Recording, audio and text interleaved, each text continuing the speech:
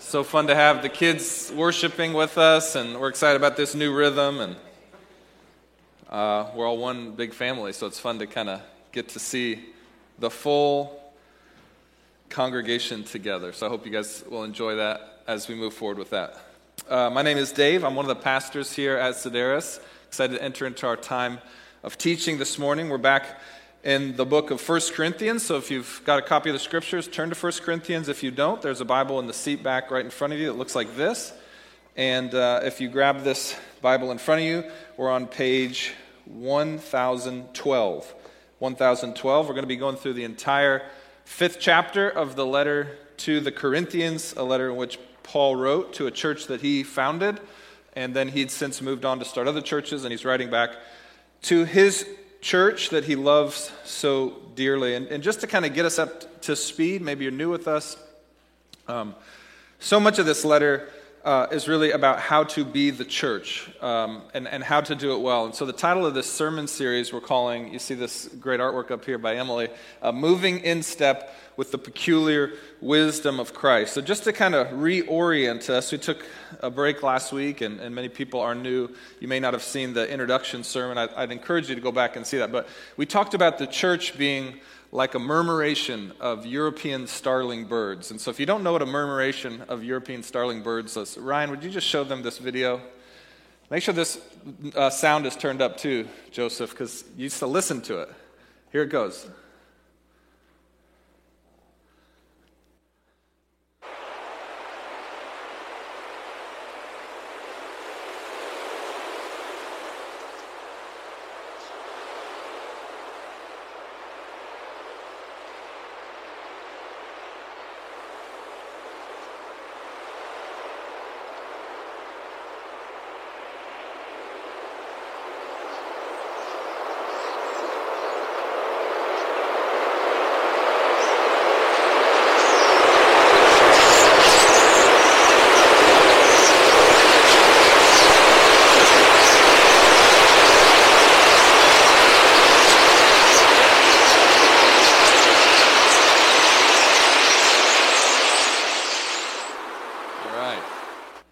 Mesmerizing, right?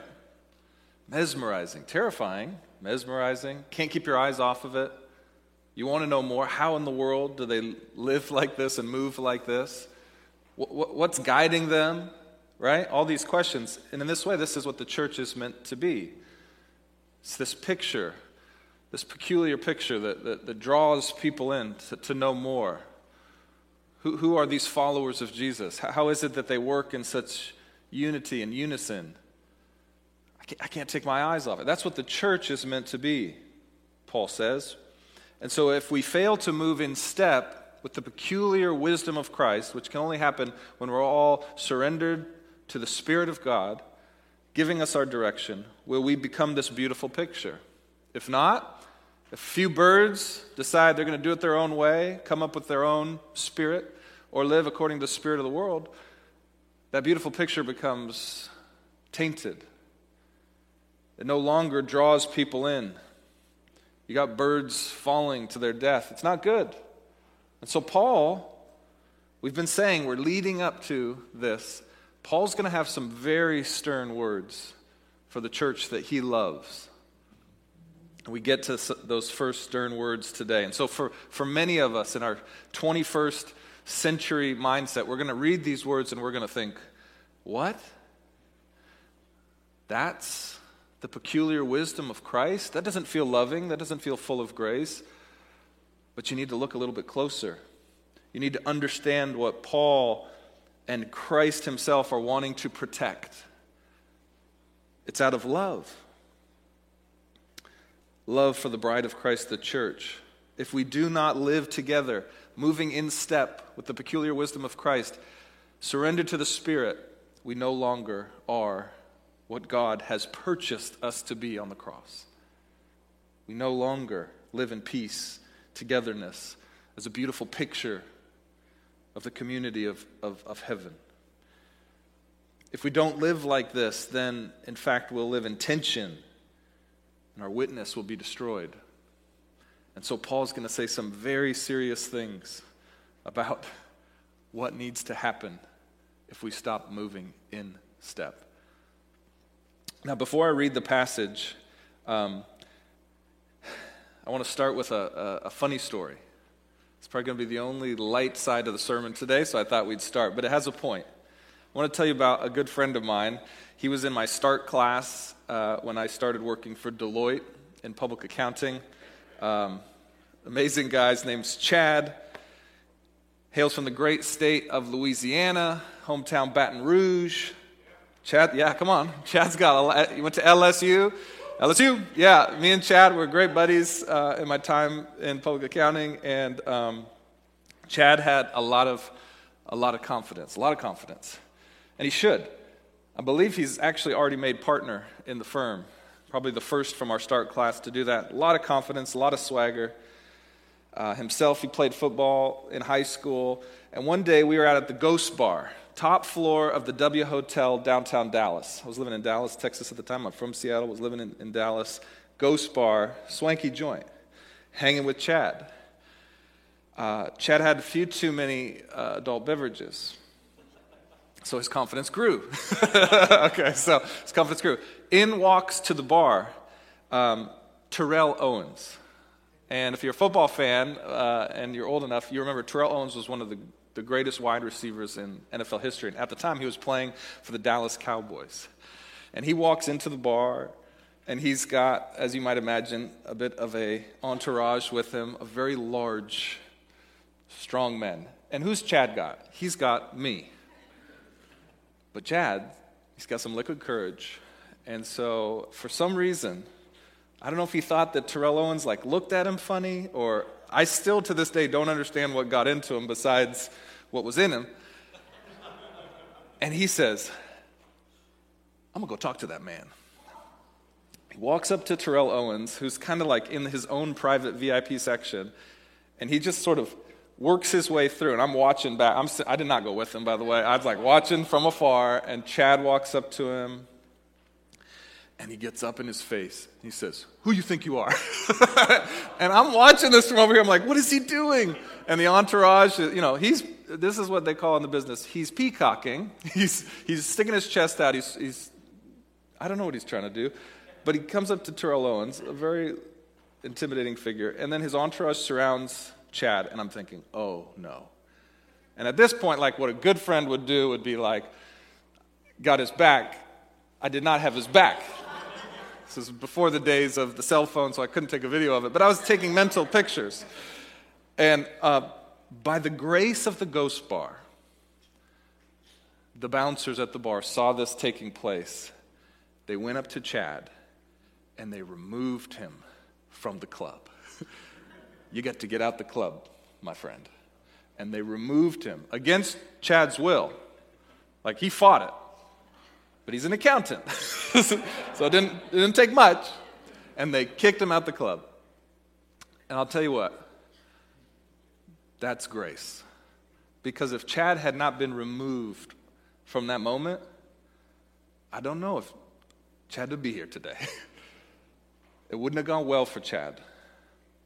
He was lucky to get thrown out. And we're going to read now the Apostle Paul. And he's going to say the same thing about the church.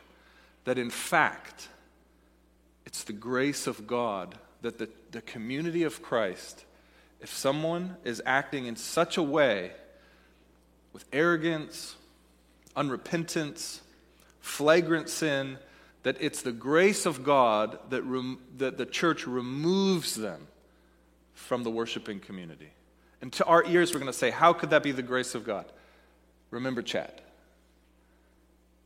Sometimes, Paul will say this, we're lucky that people love us enough to get us out so that we might be restored and come back and not be destroyed. So let's read the passage and you'll see what I'm talking about.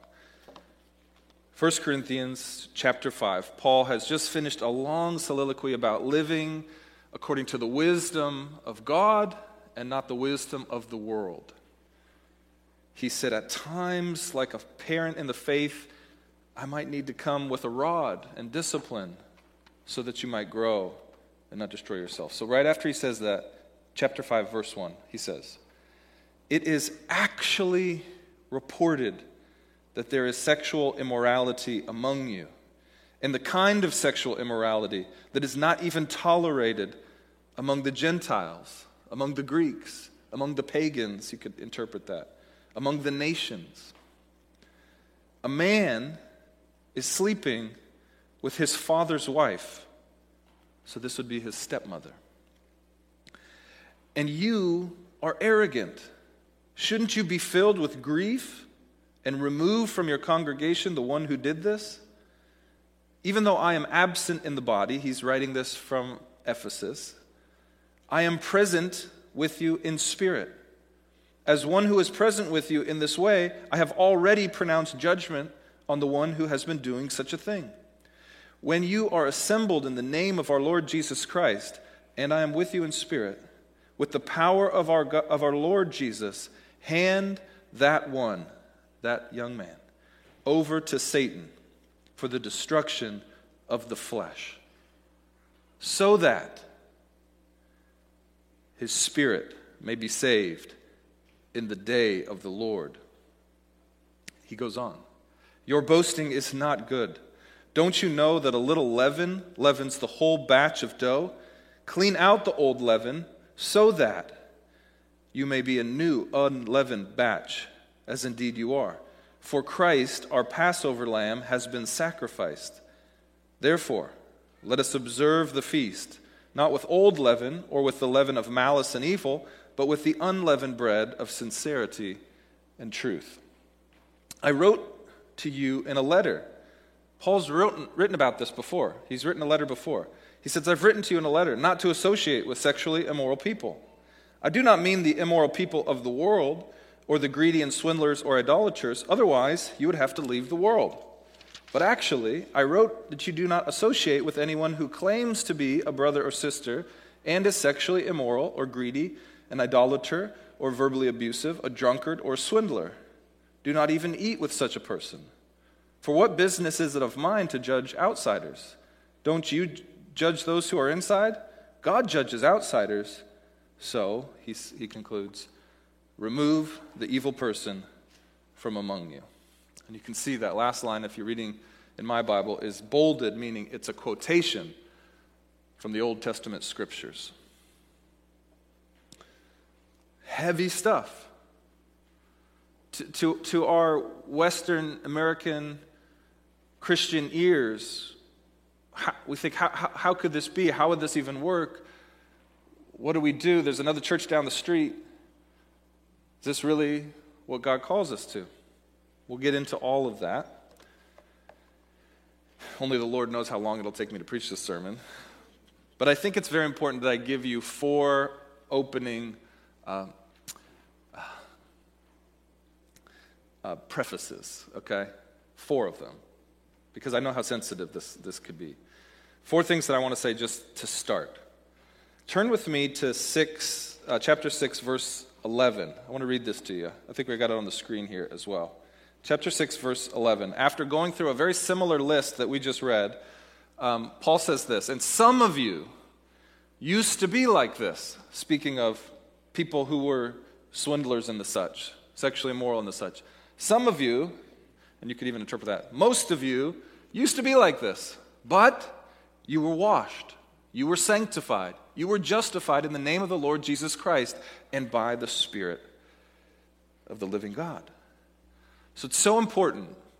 So I wanted to say this up front, not wait till the end. Paul is not saying anyone who's ever struggled with any sin or sexual immorality is sort of beyond the church or not good enough for the church and therefore never to be a part of the church. He's saying, no, we were all like this, and Christ has washed us clean by his blood through the Spirit. So it's so important to remember that. The church is not a collection of perfect people. The church is actually a collection of sinners who have been saved by the gift of God in the person of his Son, Jesus Christ. That's what the church is. So Paul is definitely not, he's not naive that most of the people he's talking to were once like this, to some degree or another. So important to remember this. Such were all of us. Thanks be to God for his grace and mercy.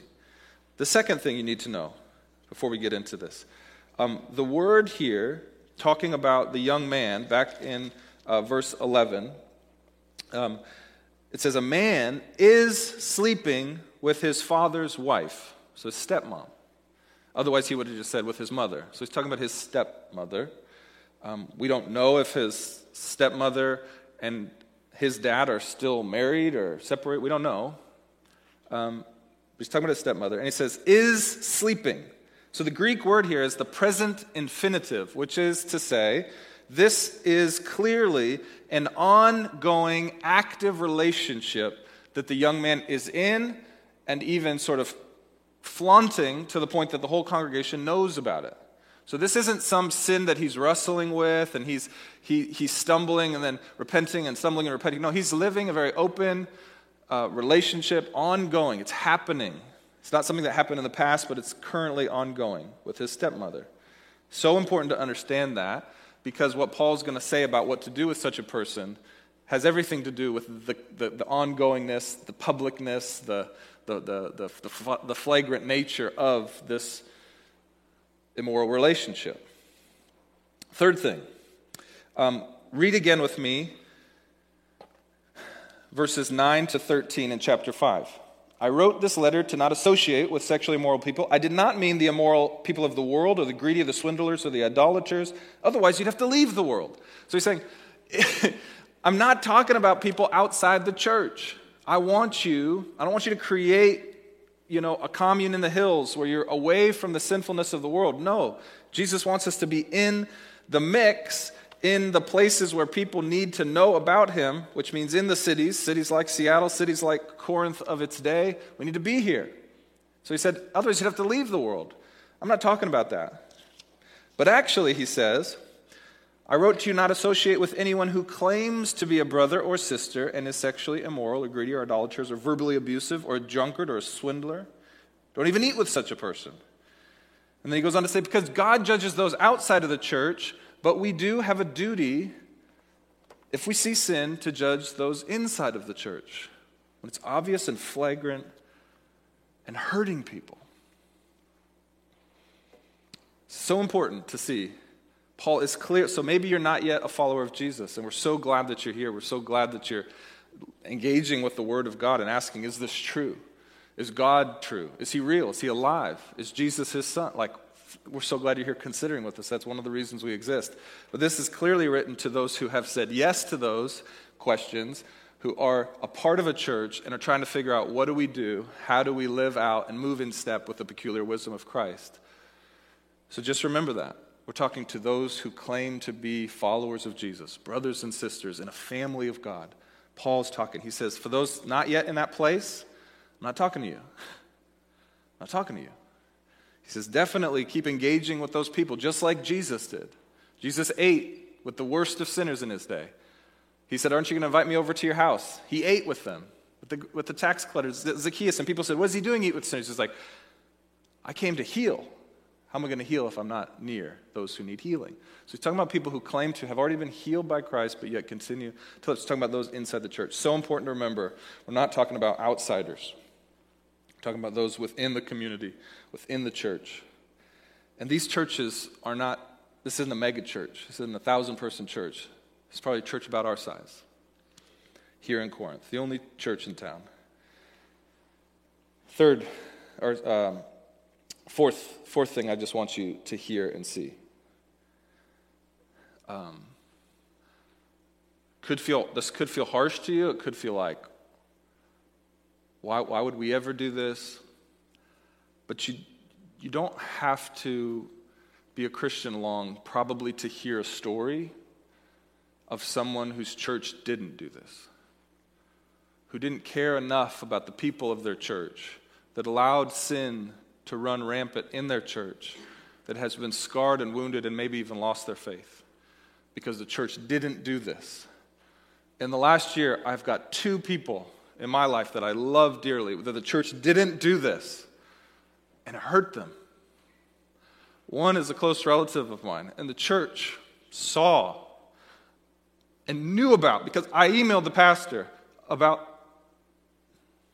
a young man in their congregation bringing someone who's not his wife to church. And they did nothing.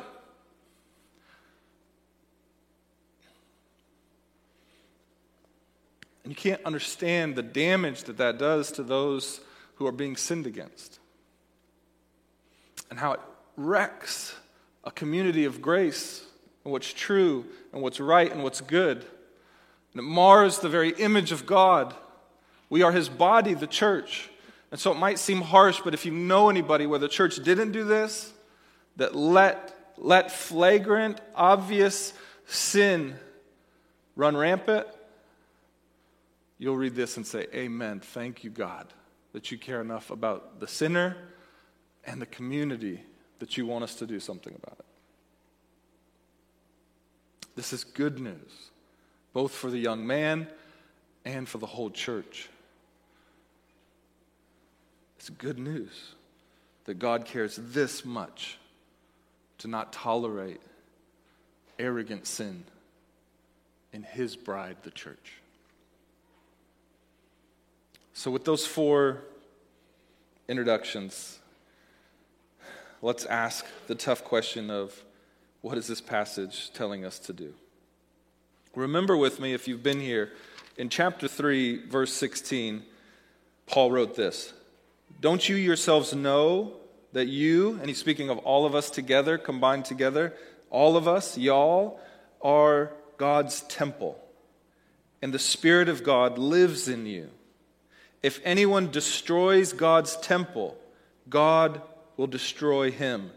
For God's temple is holy, and that is what you are. If that's true, then it totally makes sense. God doesn't want this young man to have to be destroyed to keep his temple holy.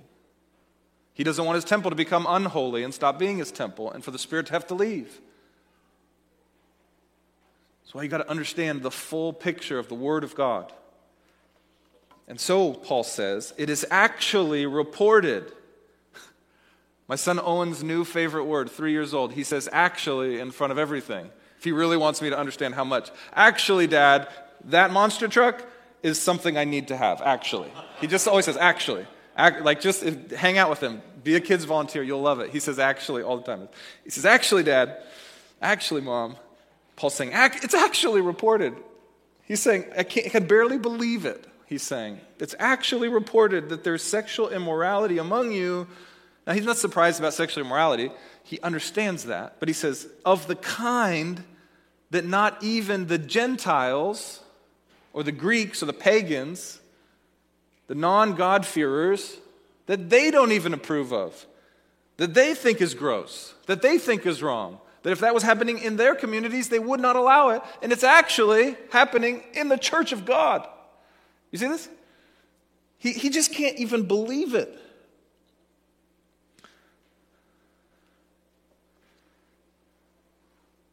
Now,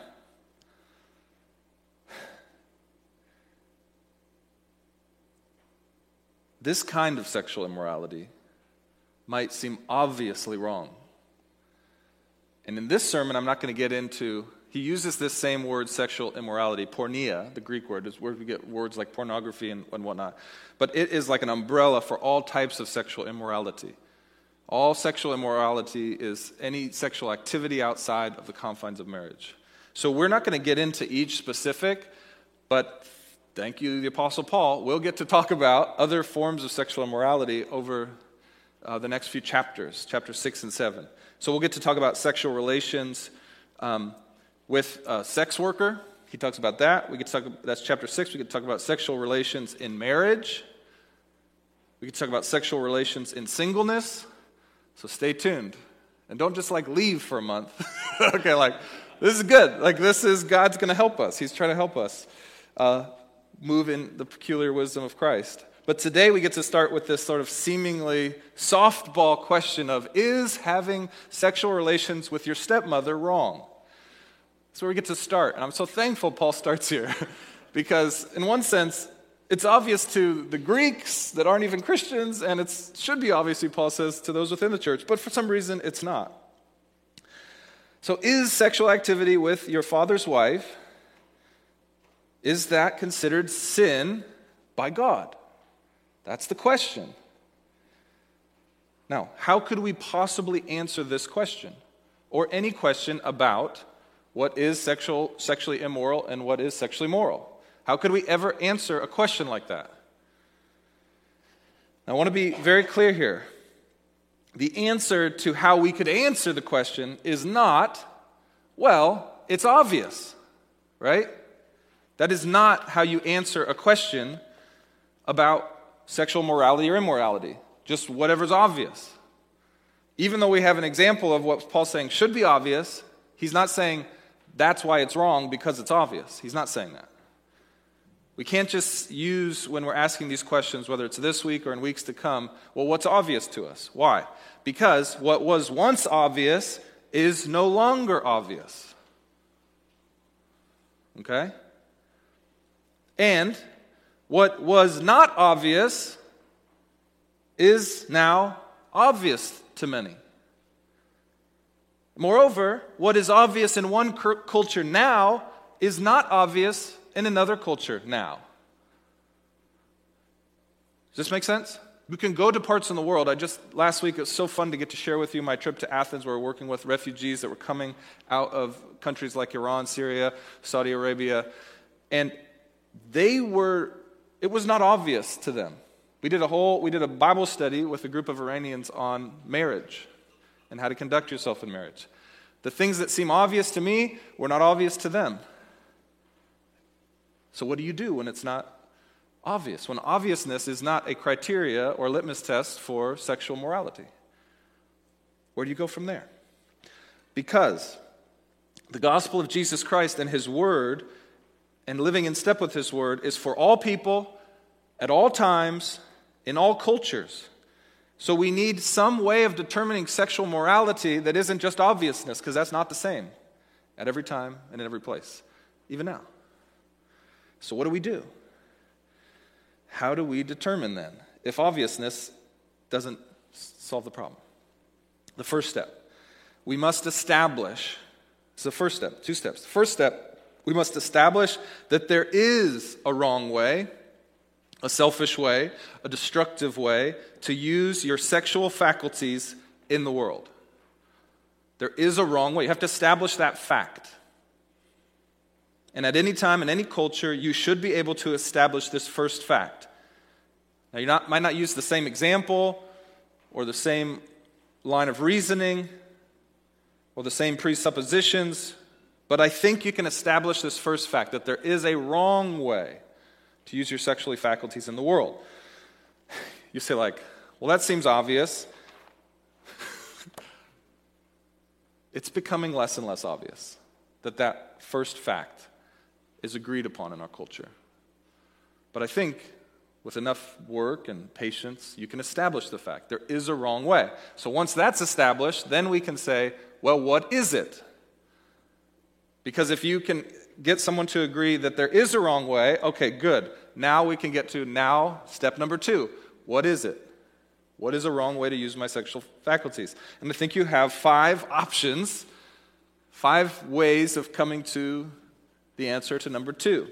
What actions transgress or miss the mark in using my sexual faculties? Number 1, pure, unadulterated, expressive individualism, which is to say, whatever I think or desire is sexually moral. That seems to be a clear problem, right? Because we can think of examples of people who have a desire that is wrong. For instance, that would say, I'm only attracted to young children. We see this wrong, so we see a problem. That can't be the answer, pure individualism. Number 2, we could use cultural popular vote. So in any particular culture, we can figure out what is the popular opinion about what is sexually moral and immoral. We use the culture's sexual wisdom, or collective wisdom, you would call this. Now, just to be clear, there's never consensus on this. But we could use a popular vote to kind of find the average. And that becomes what we determine is sexually permissible or moral and what's not. Here's the problem with that. Then we're back to the problem of putting on a certain number of people in the culture the morality of the masses or the middle. And different cultures, again, will come to different answers. And so we don't have a cultural ethic for all people at all times in all places, which is what the gospel of Jesus Christ promises us, so that we might have peace. Peace in the world, peace in community. This is a picture of heaven. So it doesn't seem to me, at least what I desire, for cultural popular vote to be the way to find it. Number 3, allow powerful people or leaders of a nation to choose for us. Example of that would be creating laws. And therefore, as long as you're living within the law, you're being sexually moral. If you live outside the law, you're being immoral. So we've allowed elected officials or a king or something like this to decide for us. Or another example of this in our country would be we allow sort of cultural elites, the Hollywood of the world, decides for us what sexual wisdom is. They have the power, they produce the content, so they get to tell us what is moral and immoral. What's the problem with that? Well, being coerced into what is moral and immoral doesn't seem like the kind of world I want to live in. Doesn't seem like the kind of world that God wants us to live in, because as we know, not every government is created equal. I'm not sure if we can trust Hollywood to have the kind of wisdom and insight into sexuality that we, as the people, want to agree to. So, maybe number 4. Okay, what's a fourth option? Fourth option would be scientific observation. So we look at the world, we look at sexual faculties, we see what leads to the most possible good with the least possible bad. We create a hypothesis of what then is sexual morality. Most good outcomes, least bad outcomes. Therefore, don't do this with your body, do this with your body, etc., etc. I've got a whole second half of my page. I'm not going to go into it. We're going to come back to this. I'm probably going to walk through this in more detail of what's wrong with this form of choosing sexual morality. One, I don't think it aligns with a lot of what the world would say is sexually moral, but also it just falls short. As technology changes and whatnot, sexual morality will therefore change. So it's not actually the same. There's no consistency. So we finally come to our fifth option, which is, I believe, the way that the Christian should think about how to define sexual morality, or immorality, which is believing that there is a God who has revealed his wisdom in regards to the use of our bodies in sex. This is the Christian approach. Though at times, in this country, all 5 of these have aligned with number 5. There's been times where individualism would lead people to choose this, where the popular vote would lead people to align with God's revealed truth, where powerful people, politicians, even the cultural elites would align with what God has to say about sexuality, and that scientific observation would prove it out in the world. So there are times when these things are all aligned. We're not in that time. The Corinthians were not in this time. So what do we do? What does Paul do? He says, let's see what God has revealed to us about how we should use our bodies sexually. Let's try to move in step with the sometimes peculiar wisdom of this God as he's revealed himself in the person of Jesus and by the Spirit and through the Word to help us live our lives in such a way to bring unity and peace and to multiply and fill the earth and all the good things that he has for us. And it can be confusing, no doubt. But thinking about those 5 is important because Paul is going to clearly choose option number 5 in giving his directive to the Corinthians. He's not going to say, well, it's just so obvious, therefore don't do it. It might seem like that's what he's doing, but that's not what he's doing. Because he's going to quote from Old Testament scripture, don't do this, because God has said don't do this, and remove them from your midst, not because he thinks it's pragmatic, but because God says remove the person who does this. So we'll get there in just a second. Now, if revelation by God is the way to determine sexual morality and immorality, how do we know which revelation, you might ask? Which is a great question. In a city like Seattle, a pluralistic society, is the Bible the way, or the Quran the way, or the Book of Mormon the way, or which revelation? Which revelation? And Paul is going to clearly say, this revelation, which, of course, you need to test. You need to look at history.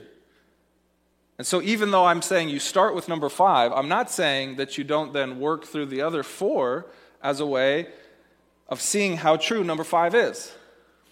So you do that with the Quran, you can do that with the Book of Mormon, you can do that with any sacred writings, and you can ask the question, which one, do some scientific observation, leads to the most human flourishing with the least damage, emotionally, physically, unwanted pregnancy, et cetera, et cetera, et cetera. Scientific observation.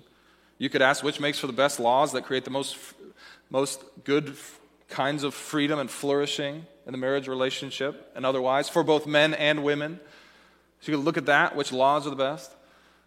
You can look at cultural examples of where other sacred writings or opinions work itself out and ask tough questions. So you do all the work of the 1, 2, 3, 4, but you start with the 5 and you work backwards.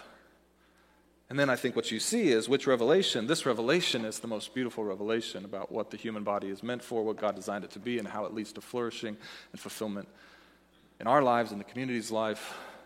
But it doesn't mean it's easy. Now, why go through this long-winded exercise? Number 1, it'll be important when we come back to these other sexual ethics questions in the weeks to come. And number 2, I just want you to be so clear to see that Paul is not resorting to any of these other claims. The claims of obviousness, the claims of cultural popular opinion, the claims of this is what powerful people say or your government says.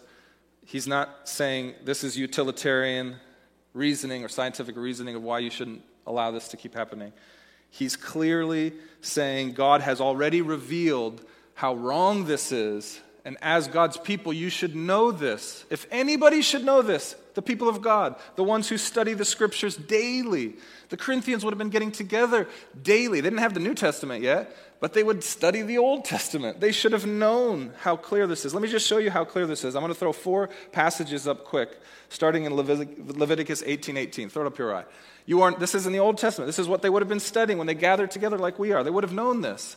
You are not to have sex with your father's wife. She is your father's family. Go ahead, next passage. If a man, also in Leviticus, if a man sleeps with his father's wife, he has violated the intimacy that belongs to his father. Both of them must be put to death. This Old Testament, this is severe. Their death is their own fault.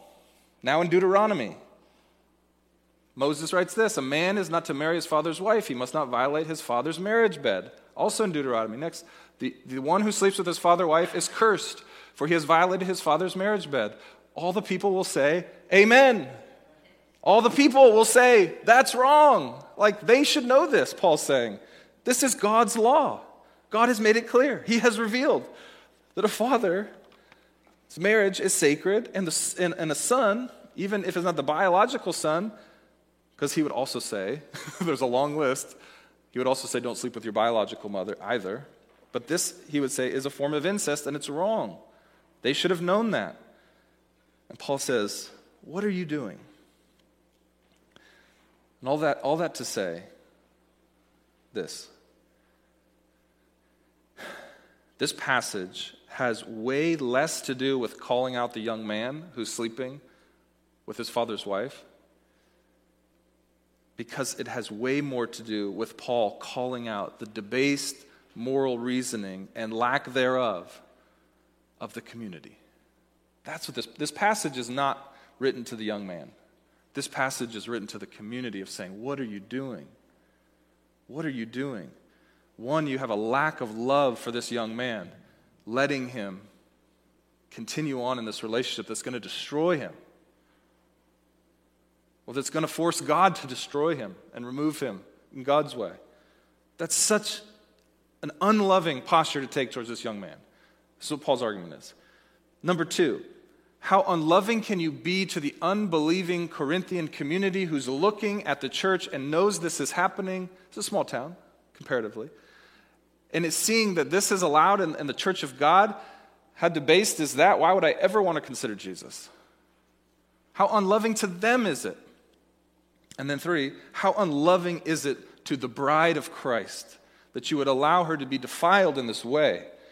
Do you care nothing about the church, the body of Christ, the bride of Christ? Christ gave his life for the church, and you're going to let it turn into this? So believe it or not, and everybody that knows me is going to be like, of course Dave says this. This passage is actually super evangelistic. Like, this passage is about evangelism. How in the world are you not going to take this seriously, Paul says, because it's ruining your witness in the world. It's ruining your witness to this young man. It's ruining your witness to the world. And therefore, we've got to change the way this is happening. How can the church be the light of the world when the church allows this kind of sin when it wouldn't even be allowed in the Corinthian? And you got to understand, if you've been, the Corinthian society was sexually immoral like you wouldn't believe. There's one temple up on the hill, the Acrocorinth, up on a hill, there was a temple where there was upwards of 1,000 temple prostitutes. And sailors would come into town, and it was very common. They would go, this is not like a sexually moral place. And Paul's saying, they're not even going to come to your church because you're more immoral than they are. Like, you're ruining your witness. How can you be the light of the world when you allow darkness in your midst? How are you going to be a representation to the world? How are you going to be an example of the transforming power of God through the Spirit if this is what you're allowing to happen in your church? You see that? This is very evangelistic, what Paul's doing here. He's saying we've lost our uniqueness. We were meant to be set apart and holy, like God is set apart and holy, and yet it's not just that we look like the culture, we're even worse, sexually speaking. You've lost your Christness. Now,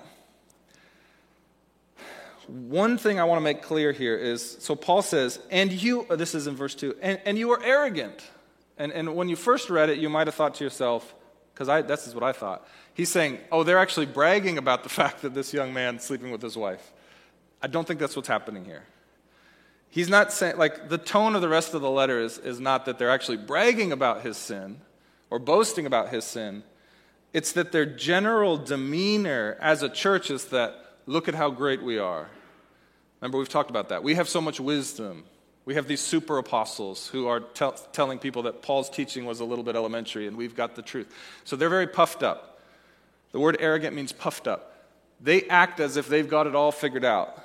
So Paul's saying, this is happening in your midst, and yet you act like you're holier than thou, that you're so spiritual and wonderful, when what you should be doing is mourning and lamenting this relationship.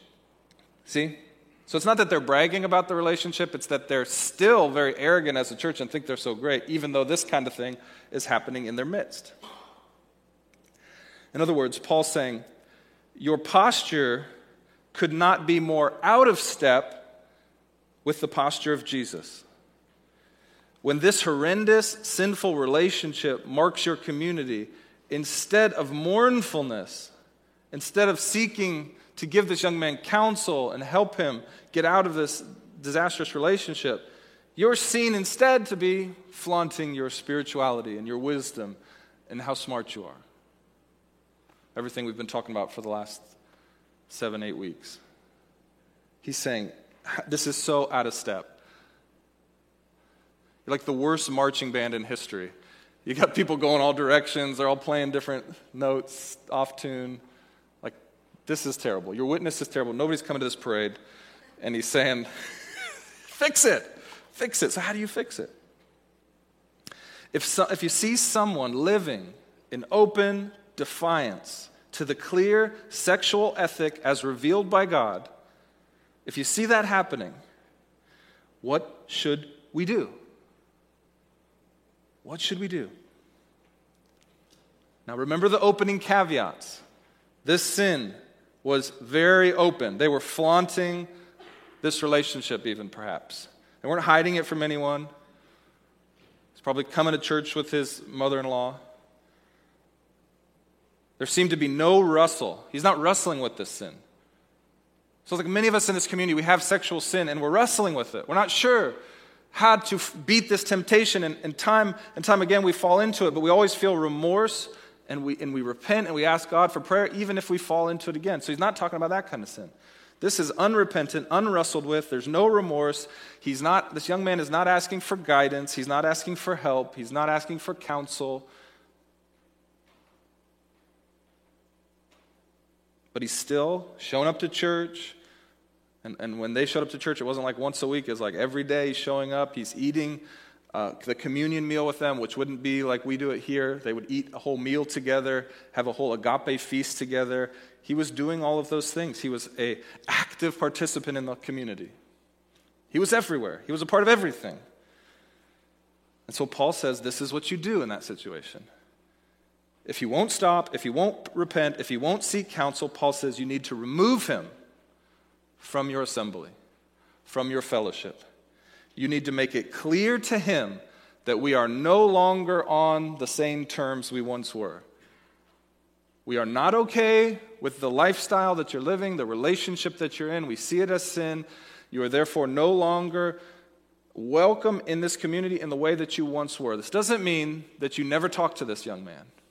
It doesn't mean that you cut him off and you shun him and he could never come to you, because you need to still be there for him when he comes to realize his error. So that's not what Paul's saying. But he's saying you need to make it so clear that it's it's not just business as usual. Something has changed here. And that wasn't happening.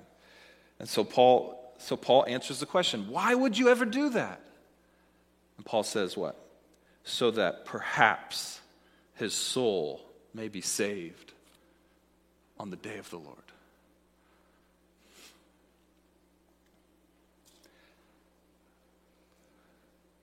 What do you care more about? Not hurting someone's feelings, or that their soul is saved? That they might stand in front of the Lord Jesus Christ and for him to say, you are forgiven. Thank you for turning to me and repenting, even though you lived in this relationship. So that his soul may be saved. Paul says, you need to remove him. This is what we call church discipline.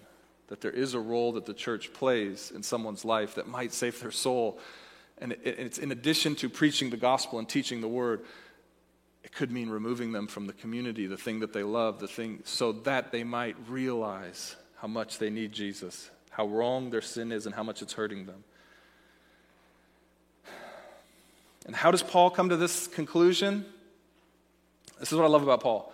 The same way he came to the conclusion that having sex, an ongoing relationship with your mother-in-law is wrong, your stepmother, the same way he comes to the conclusion about what to do next.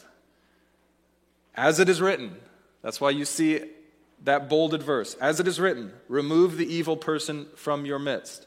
So Paul said, as it is written, this is a sin. As it is written, this is what you should do. God has made it clear what to do. This isn't just his formulation of good advice. This isn't just practical. This isn't him just thinking this is common sense. This is him knowing the word of God and saying God has given us an idea of what to do here. And so we should do it. So it quotes Deuteronomy 7:17 right at the end here.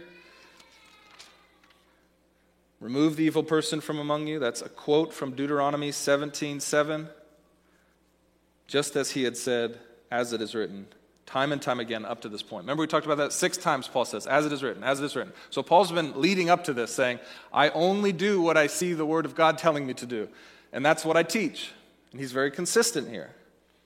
As it is written. This is wrong, as it is written. So therefore remove the person. This goes back to the Forrest Gump sermon. He's just Forrest Gumping it. He doesn't have enough wisdom. This is a weird situation. But he's not worried by that because he says, God's given me wisdom. So I Forrest Gump it. The word says this. Let's do this. And actually, God said it may save his soul. Just like in the Old Testament, the same is true in the New Testament. So he Forrest Gumps it. He does what the word of God is. But then, and this is how we should do it, The Word of God tells us this, but then he gives some reasons. He doesn't just leave us and say, well, just the Bible says so, so get over it. He gives us some reasons. What are the reasons he gives us? Reason number one, he brings up this interesting analogy of bread. The leaven. What is the leaven? The leaven it's not the same as just like yeast. We can go to the store and like buy yeast. It's a piece of the bread from last night's dough that you take off and you set it aside because it has yeast in it. And then the next day, they would make bread every single day, so they'd get this a lot better than we would. You put a little piece, that's the leaven, and then the next day you mix that leaven into the full dough, take a little bit out for the next day. That's what the leaven is. So the analogy he's giving is, because you're allowing this sinful leaven to be mixed in with all the other dough, it's going to corrupt the rest of the dough. That's why you have to remove it. They would have understood this analogy so clearly, because every year on the Feast of the Passover, which commemorates the Exodus, they had unleavened bread. So they knew how to remove the leaven and keep it far away, because if they got any leaven in the dough for the Feast of the Passover, they couldn't celebrate it. They get in big trouble. So they totally understood this analogy, which is why Paul brings up the Passover and Jesus being the lamb, because this would have been running in their heads. I get what that means. We've got to separate the evil, otherwise it'll corrupt the whole dough. You see that? He's saying the reason why. So God's told us to do this, so we do it, but we understand, so he gives us some reasons why. And he says, listen, there's also proof. There's proof that you've allowed the arrogant sin of this young man to affect the whole community. What's the proof? You're all arrogant. You're all arrogant. Instead of mournfulness for sin, you're arrogant thinking you're not sinful. He's saying, you want me to give you proof that this is happening, that we've mixed in the leaven? Look around. You're all arrogant. I've just spent 4 chapters telling you how arrogant you are, and you knew it was true. This is what he's doing. He says, I've got proof that the dough has been mixed, and that this evil isn't just this one man who sits in this one chair in the church, but it's spread to the whole church. And if you don't see that, if you don't understand that that's happened, this will feel really harsh to remove this young man. But it has happened. It's not harsh. It's loving for the whole community. Then he gives a second reason. And if the beauty of the community, if the evilness of the community means nothing to you, well, maybe the young man's soul will mean something to you. You might be accidentally giving him very dangerous hope. You might think that he knows what he's doing is wrong, but maybe your silence makes him think that it isn't. Maybe he thinks, well, nobody said anything to me, so it must be okay. You are giving him very dangerous hope. Now, I don't know if Paul assumed that he was already saved or not yet saved. We don't know. But Paul's saying, please don't give him the dangerous hope to believe that this is what a redeemed, sanctified, spirit-filled person lives like. If nobody says anything to him, if nobody does anything, it's not unreasonable for him to think he's not doing anything wrong. And if you care anything about him, make it clear that this is not okay.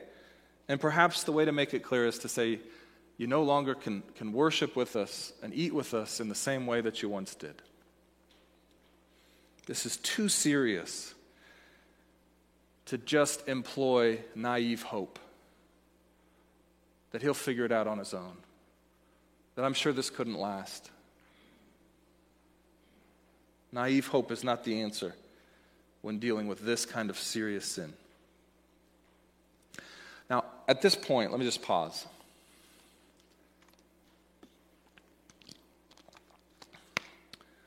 I'm almost done, by the way. Let me just pause and say, if you're asking yourself the question, this sounds so hardcore. I don't know if this is the kind of community that Jesus would want. I don't know if this is the gospel lived out. What have we been doing in this series? We've been saying chapter 15 is the crescendo of the whole argument. This isn't going to be the first hard thing that Paul's going to say, or the last hard thing. It's the first hard thing, not the last. And he says all these hard things But underneath it all, the current underneath it all, is chapter 15. And what have we said that chapter 15 is all about? The gospel proper, which is that Christ died for our sins and he rose again on the third day, and that each and every person that is connected to Jesus Christ by faith in his work, not in their own righteousness or goodness, but by his of righteousness, his goodness, his work, his death, his blood, if we're connected to him, we too will experience a resurrection like he did. There's a whole chapter that talks about resurrection. And Paul says something in chapter 15 that I think is worth saying here. Look at verse 36. I think we've got that thrown on the screen. Paul says this. I'm going to just jump into the middle of this argument. Maybe we might not have it up there. Paul says this. He says, "You fool, what you sow does not come to life unless it dies." So in his argument about the resurrection, he's making very clear that God brings to life that which has died. Jesus had to die so that he could rise to a new kind of life. We will die to our sin, to our flesh, and most of us physically die and be put in the ground. Only then will we rise to this new kind of life. That's what Jesus had to go through, he's saying. That's the peculiar wisdom of the gospel. That's the wisdom for our life as well. Why do I bring that up? The gospel teaches us that this thing that seems so weird and strange is actually the gospel lived out, not the opposite. The gospel lived out is not tolerance for sin.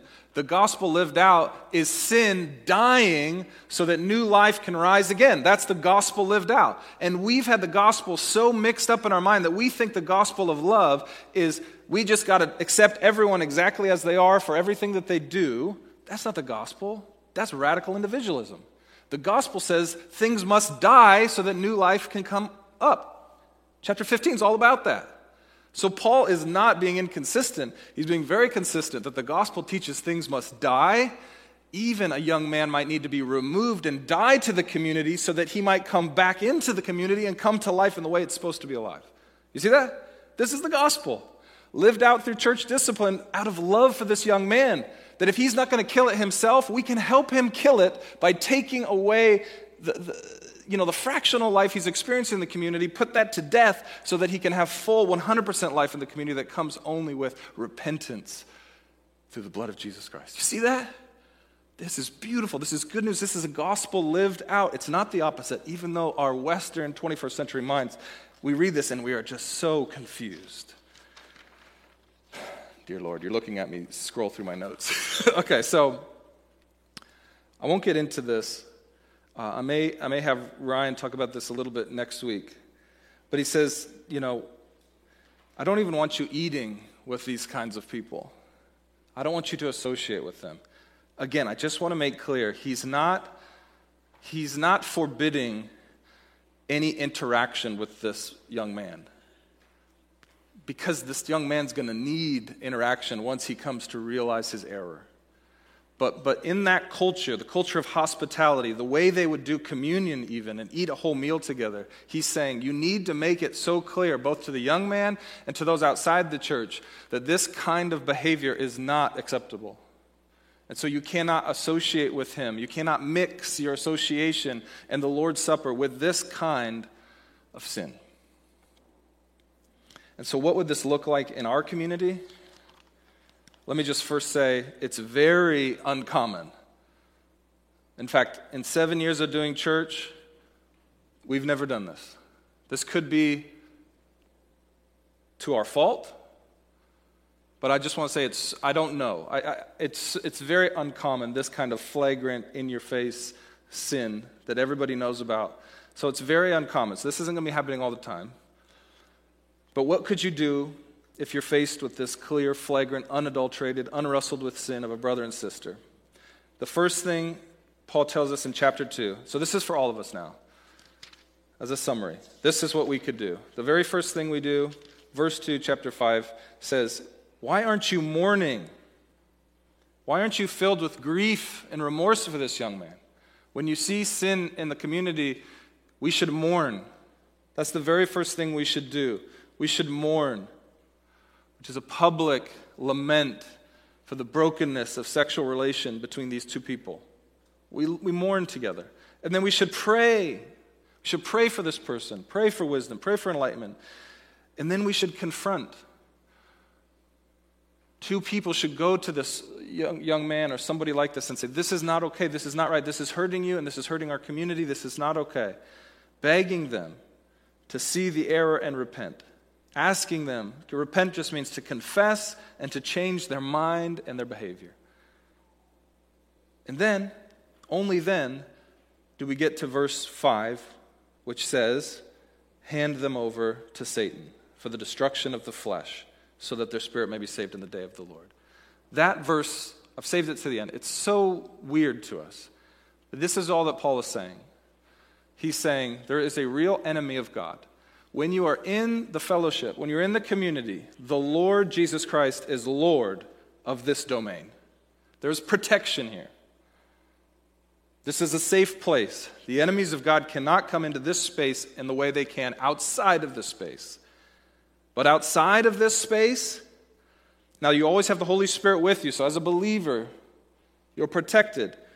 But this young man was coming into the protection of this community, and Paul's saying, it's time to remove them from that protection so that they might experience the full weight of what it means to live in the kingdom of the world, which is the kingdom of Satan, which is the kingdom of darkness, the kingdom of lies, the kingdom of those who oppose God's goodness and good plans for you. Until he feels the weight of that, unprotected by what he's experiencing in the community, he may never come to repent. That's all Paul's saying. He's not saying to curse this person or pray evil spirits upon him. He's saying by removing them, that is giving them over to the domain of darkness, the domain of Satan, who is a real spiritual force, a fallen angel, who works as hard as he can by some mysterious sovereign plan of God to help us see our need for God. And God said, this young man doesn't see it, so you have to remove him from the protection of the community so that he might see it and his soul might be saved. Only after we mourn and we pray and we confront and we help them, and if there's still nothing, then we say, Satan will help them see God's goodness. And hopefully then. And Paul assumes this will happen, by the way. If you read 2 Corinthians, he assumes, it seems to be he's writing about this young man in 2 Corinthians, the next letter. He's assuming he came back, right? If you did this, right, it worked because God is faithful. God is faithful. As I was thinking about, or studying this, I just couldn't help think about the prodigal son. Jesus' parable about the young man who doesn't think he needs the father's protection, doesn't think he needs the father's presence in his life, and chooses to go live it on his own. And the father lets him go. And out in the world, he finds nothing but darkness, pain, suffering.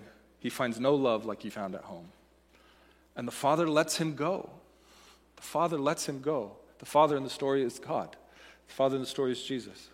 He lets him go so that he experiences the cold, dark, horrifying, empty, lonely, unloving reality of the domain of darkness so that he might turn, repent, and see the light that he once knew and come back. And that's exactly what this kind of church discipline is meant to be. We're all prodigals. Each and every one of us has fallen short of the glory of God. Each and every one of us has thought that our way is better. Each and every one of us has said, I can do this without the community of Christ, and I've gone. And so many of us have experienced that coldness, that loneliness, that darkness, and we've come back to the light. Praise God, He does it for us all. And sometimes we need to help someone walk away so that they can come back and be here because they know that God is good. Let's pray.